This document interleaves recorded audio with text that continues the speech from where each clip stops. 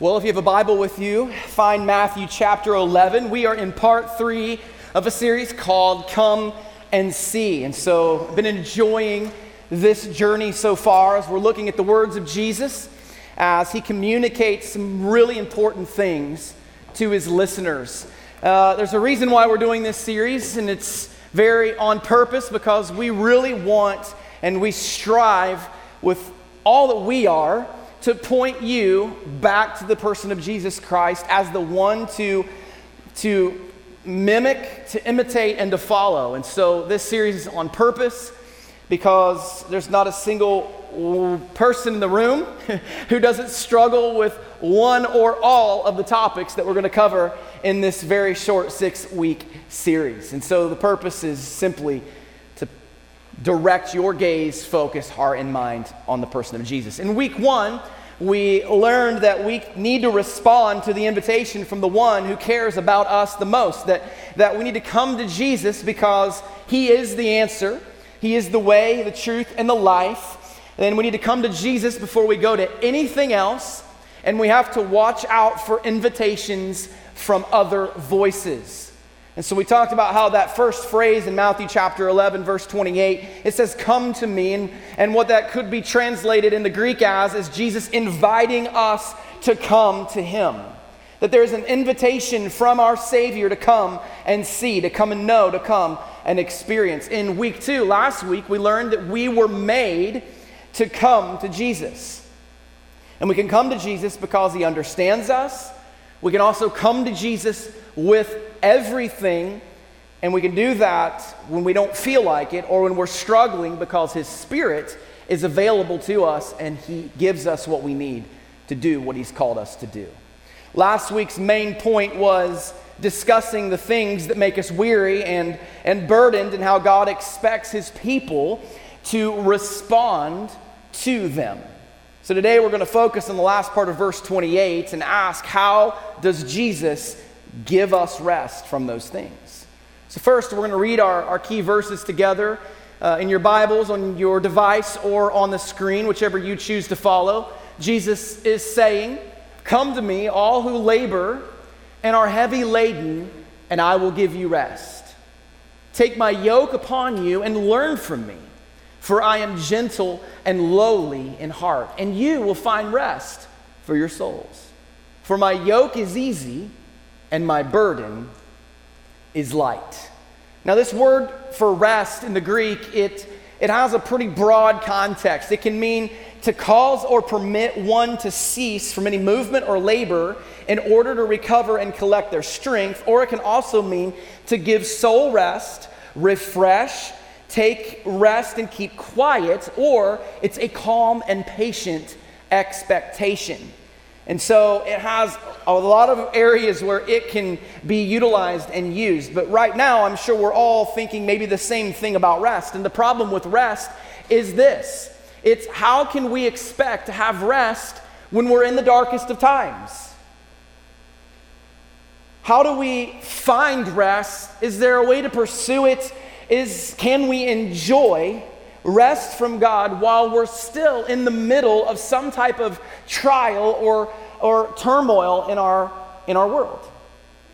How do we rest when the problem isn't gone? When the conflict is still ongoing, or while the diagnosis is still looming over us? How can we possibly recover and rest and feel rejuvenated, like the meaning of this word in this promise that Jesus is giving us, when we're still grieving, when we can't sleep, when we've said goodbye to another baby, when we haven't found that new job, and when we still can't seem to see the light on the other side of the trauma? What do we do with those questions and those feelings?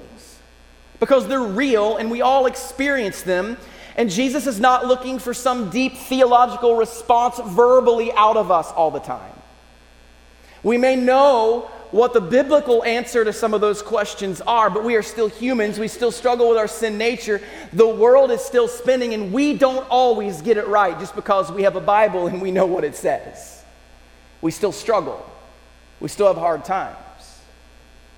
So I want you to look at verse 28 again, and we're going to come back to some of those questions in a little bit. But he says, "Come to me, all who labor or are weary and are heavy laden or burdened, and I will give you rest." Now I want you to remember for just a second, the last part of this verse is where we're going to live this morning. I will give you rest, Jesus says. Now this just isn't a principle. It's a promise from our Savior to us, his body of believers. It applied to the disciples in the New Testament, and it applies to us in 2022 as well. Now, I want to remind you of that Greek word. I want to read these definitions again. It means to cause or permit one to cease from any movement or labor in order to recover and collect their strength, or to give rest, refresh, and take rest and keep quiet, or have a calm and patient expectation. Jesus, he made this a priority in his life. How did he do that? Well, there's a lot of different ways that Jesus did this. During times of rest, he would incorporate silence and solitude and prayer, just some very focused time with his Father. And this was a discipline of his. Jesus would intentionally get away from all of the noise regularly. In Luke chapter 5, it says that he would withdraw to desolate places. Jesus felt the same emotions that we do. Over and over again, the Bible tells us that the crowds would get so large that there would be so much pressure on Jesus that he would leave the crowds and he would even float out onto bodies of water and just to be able to communicate with them. That's how many people wanted some of Jesus' time. He was doing the work that people wanted to see. They wanted to experience. He was doing a lot of really good things, and some of the onlookers became believers, and some of them were his greatest enemies and detractors. The Pharisees were always after Jesus. They were always talking about him. They were always slandering and pitting people against him, trying to trip him up. He knew all of the distractions. He was always surrounded by people and voices and opinions and perspectives and requests and complaints. And while he didn't look at these people and scenarios really as problems, essentially they were in the way they have an effect on our physical and emotional well-being. Jesus also knew what he needed to get through these times. He knew what was required. And since Jesus is truly our example in all things, we should look to his life and we should see how he handled things. I think it's really important for us to pause so many times when we're making a big decision or we're feeling something really deep inside, to just pause and think, really, how would Jesus respond in this moment? But see, it's not always bad things that distract us, that make us feel weary, that would be considered a burden. It's not always negative things. And it wasn't for Jesus either. You see, Jesus, even during all these times where the crowds were so large and he was doing all of this work, he was about the work of his Father. He was about eternal work. He was doing work that mattered, and he was faithful to serve and love people. He was healing the sick. He was causing the lame to walk. He was raising dead people back to life. I mean, he's doing some good things. You see, by today's standards, Jesus was a fairly busy person. But it wasn't always problematic. He wasn't just escaping from hard times. He was doing the work of the Father, yet he consistently took time to be alone.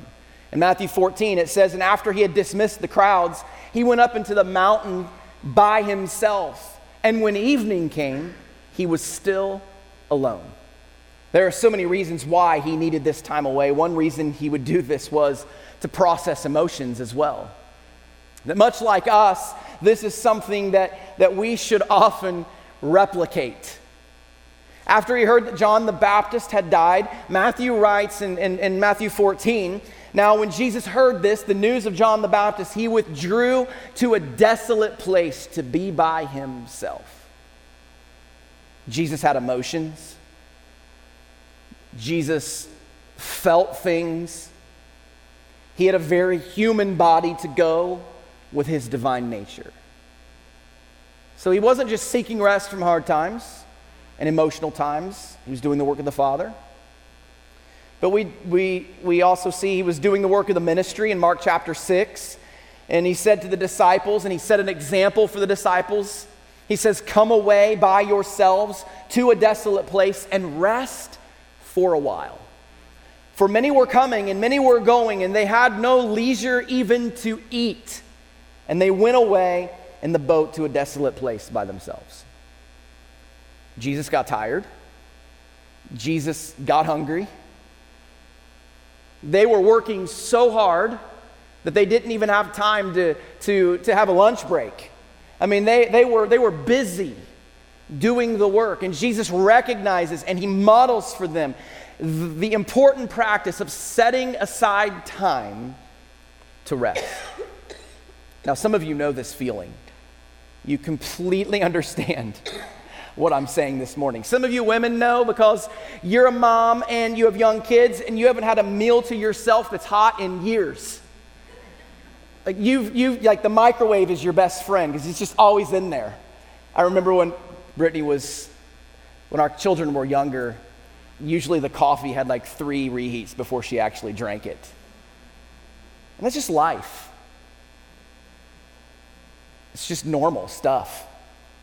So Jesus led his disciples in this practice of finding a place and a time to rest as well.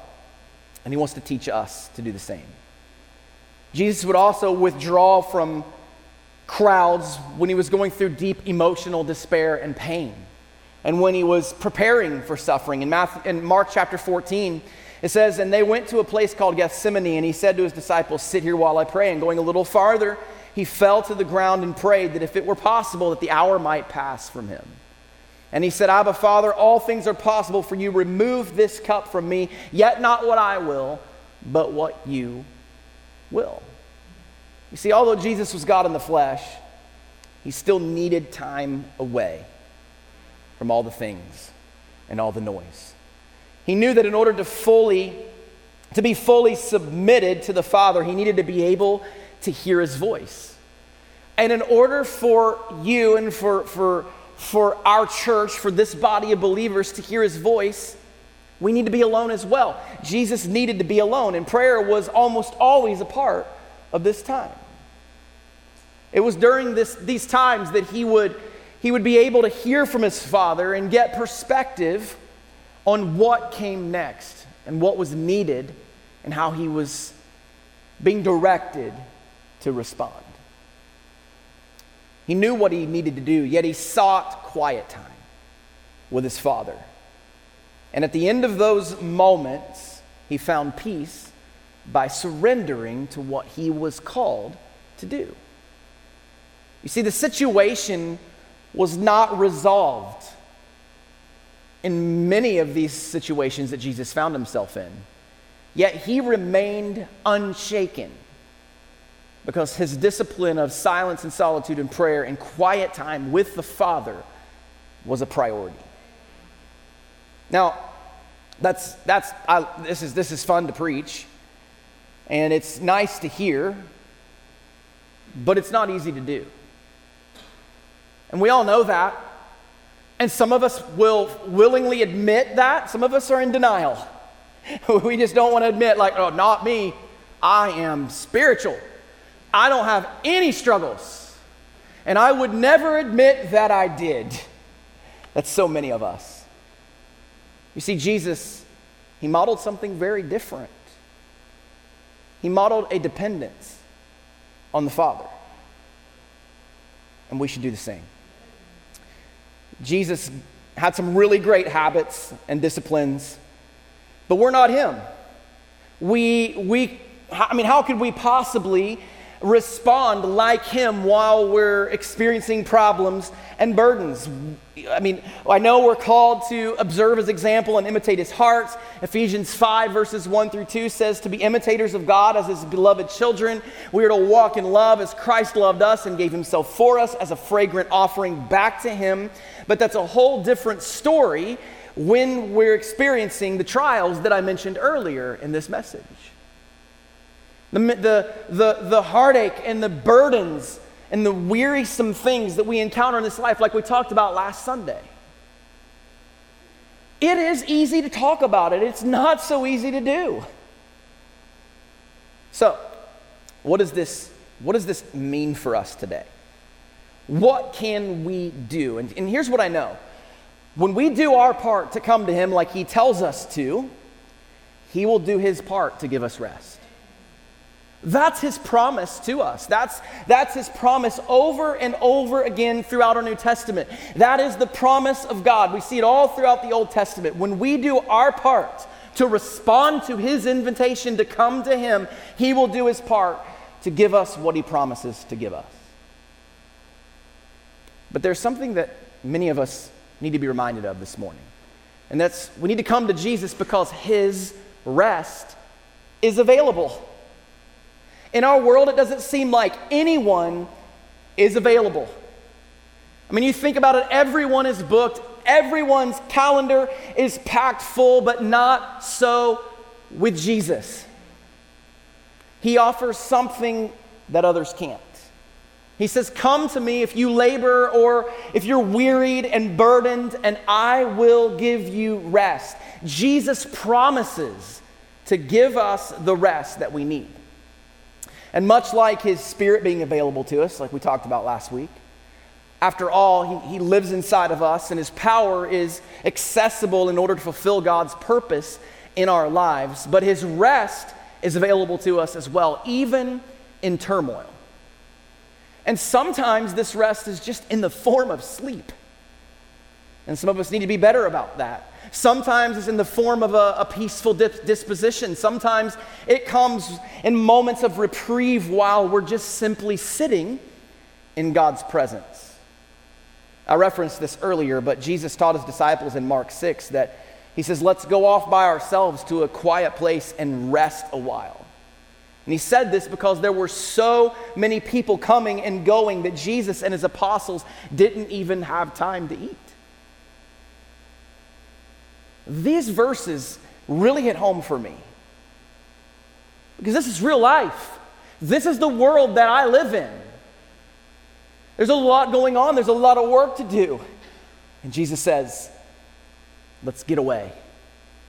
Jesus is inviting us to get away with him, to rest. Jesus could see that they needed it. And they may have known it, but they didn't know how to deal with it. And so Jesus sets an example. And we have to be willing to believe that guarantee. That God would not promise something that he wasn't willing to give. He will give us rest. As long as we fulfill our end of the bargain, which leads me to the second thought, and that's come to Jesus, pursue his rest. There's a theme of personal responsibility that flows throughout our Bibles.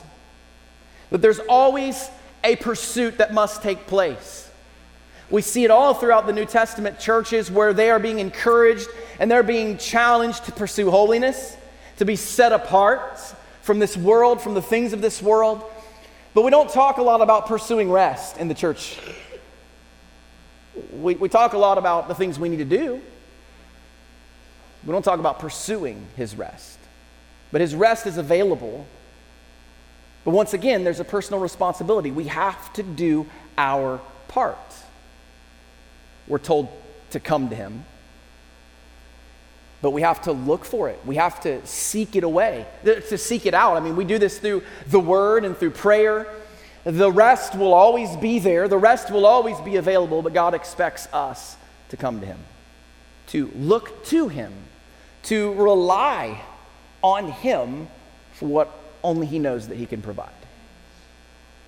You see, when we get to the place where we realize that when we realize that right off the bat, that we need him, we're ahead of the game.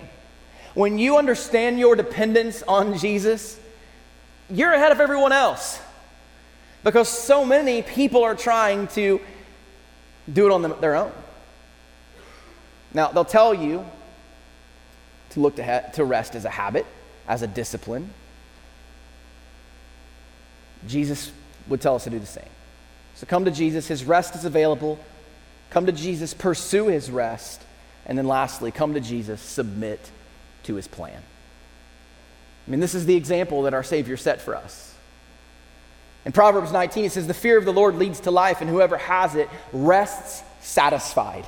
This submission may be the most difficult part to accept. For so many of us, we know it's available, we kind of pursue it, but we pursue it to just this far because then it requires us to submit to the plan. And when we submit to the plan is where the real work takes place. You see, I understand how to stand on this platform and preach truth to you, but I find it just as difficult to put into action as you do. I can speak for hours on the importance of silence, solitude, prayer, and alone time with God, but I am right there with you as someone who knows that the rest is available, and I pursue it to a certain degree, but I choose sometimes to not submit to it. Submission is one of the hardest parts to accept in this process of receiving the promise of rest. And this goes back to those problems that I mentioned earlier. Turmoil, pain, hurt, hard times. I mean, how can we possibly experience this promise of rest when we're in the hardest of times? When I've been in my darkest, begging God for rest, for peace, but my problems were still there when I opened my eyes, it was very hard to feel like I was at rest. It felt totally opposite from rest. And the question that I believe makes the most difference, that helps us experience the most rest, is this question. It's, do I submit to this road that I'm called to walk on? Will you submit to this road that God has called you to walk on? Don't miss this. Ask yourself, do I submit to the journey my Jesus has seen fit to allow in my path right now? Those questions, which are in my Evernote file that I look at all the time, serve as a reminder that do I submit to this path that I've been called to walk on? When it hurts, when it seems dark, when it causes grief, when the plan doesn't go according to plan, do I submit to him in that season? Do I submit to him in that trial? Do I submit to him during this time in my life that I can't make sense of on a spreadsheet? Do I submit? Because when we do our part to come to him, he will do his part to give us rest. When we do our part, he will do his part. You'll never convince me that our rest isn't directly related to our surrender, to our willingness to accept what God has allowed. And I don't think that God's breaking his promise that if we come to him with ugly hearts that he won't come through for us, because he gets our human emotions. He knows what we're thinking anyways before we let the things come out of our mouth. But it's on us. It's that we're not actually coming to him most of the time. And it's when we're in that mindset, we're coming against him, and that's a place that I don't want to be. I don't want to be coming against my Savior. We can cry, we can ask questions, we can even be angry for a time, we can grieve, we can pray, God, please end this struggle. But when we accept and we submit and we surrender to God's plan, knowing he can see the things that we can't see, knowing that he's bigger than we thought, when we come to him, even in a heart of pain, we can expect the promise of rest to be fulfilled by our gentle shepherd. He loves us, and he can be trusted with every aspect of our lives. And I know that to be true. And I need that reminder so often in my own heart and in my own mind. That's why I think this series is so timely. Because the world's not getting any easier. The world's not slowing down. And so we have to learn how to rely on our Savior during those seasons, while we live, as Paul would say, as aliens on this planet. You see, he loves us and he can be trusted. He may not have caused the hard things, but if they happened, then he has clearly seen fit to Romans 8:28 those things. That verse says, we know that all things work together for good for those who love God and who are called according to his purpose. Now, I said this in the first 2 weeks of this series, and I'm gonna say it again. This requires humility. In order to submit, you have to humble yourself. And when we do that, he can bring us the rest that we need. We can trust that he is good. We can trust that he will do his part to give us rest when we do our part to come to him. So what will you do? Will you come to Jesus this morning? Do you believe that his rest is available to you? Do you believe that he loves you and that he cares for you and that he's with you? Will you pursue his rest? And will you submit to the plan? What will always be true is he will always come through with his plan in your life when you submit to it. Jesus modeled that when he says, not my will, but your will be done. He still endured the pain. He still went through the hardship. He still went to the cross. He was still beaten, and he still died for the sins of the world. But he didn't want to. But he submitted to the plan of the Father. So will you? You see, true rest can only come when we've submitted to him. And true rest can come in the hardest of times. And when it comes to rest, we can trust God to keep his promise. And God's promise of rest can be trusted. So pursue it and submit to it this morning. And so for the Christian, that's what we have available to us all the time. His rest is just one moment away all the time. And maybe you're here this morning and you're not a Christian. You don't know Jesus as your Savior. The rest that you need can only be found through him. That Jesus came to this earth to rescue sinners, to reach those who were far from him.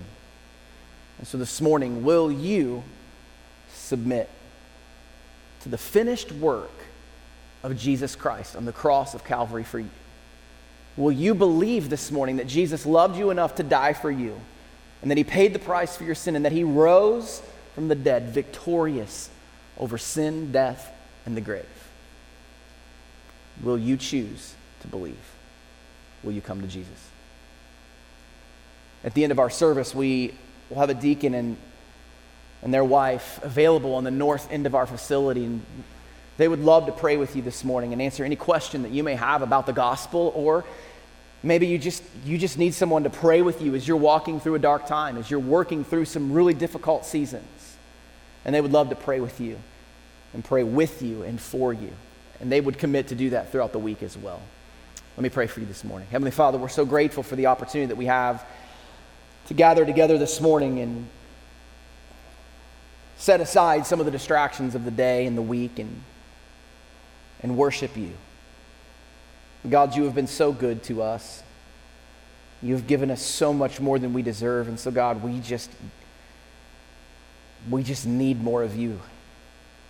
And so, God, I pray that as we read your truth, as we study Matthew chapter 11 and we're working through these 3 verses, they're packed full of so much power and truth for us. So God, I pray that we would come to you with our wearied hearts and our burdened souls, and we would receive the rest that you've promised us. But we have to come to you, and you've invited us to come and see, to come and know, to come and experience. God, I pray for anyone in the room this morning that does not have that relationship with you. They do not know you as their personal Lord and Savior, that you are not their King. God, I pray that your Spirit would awaken them to the fact that they need you, and they need you desperately.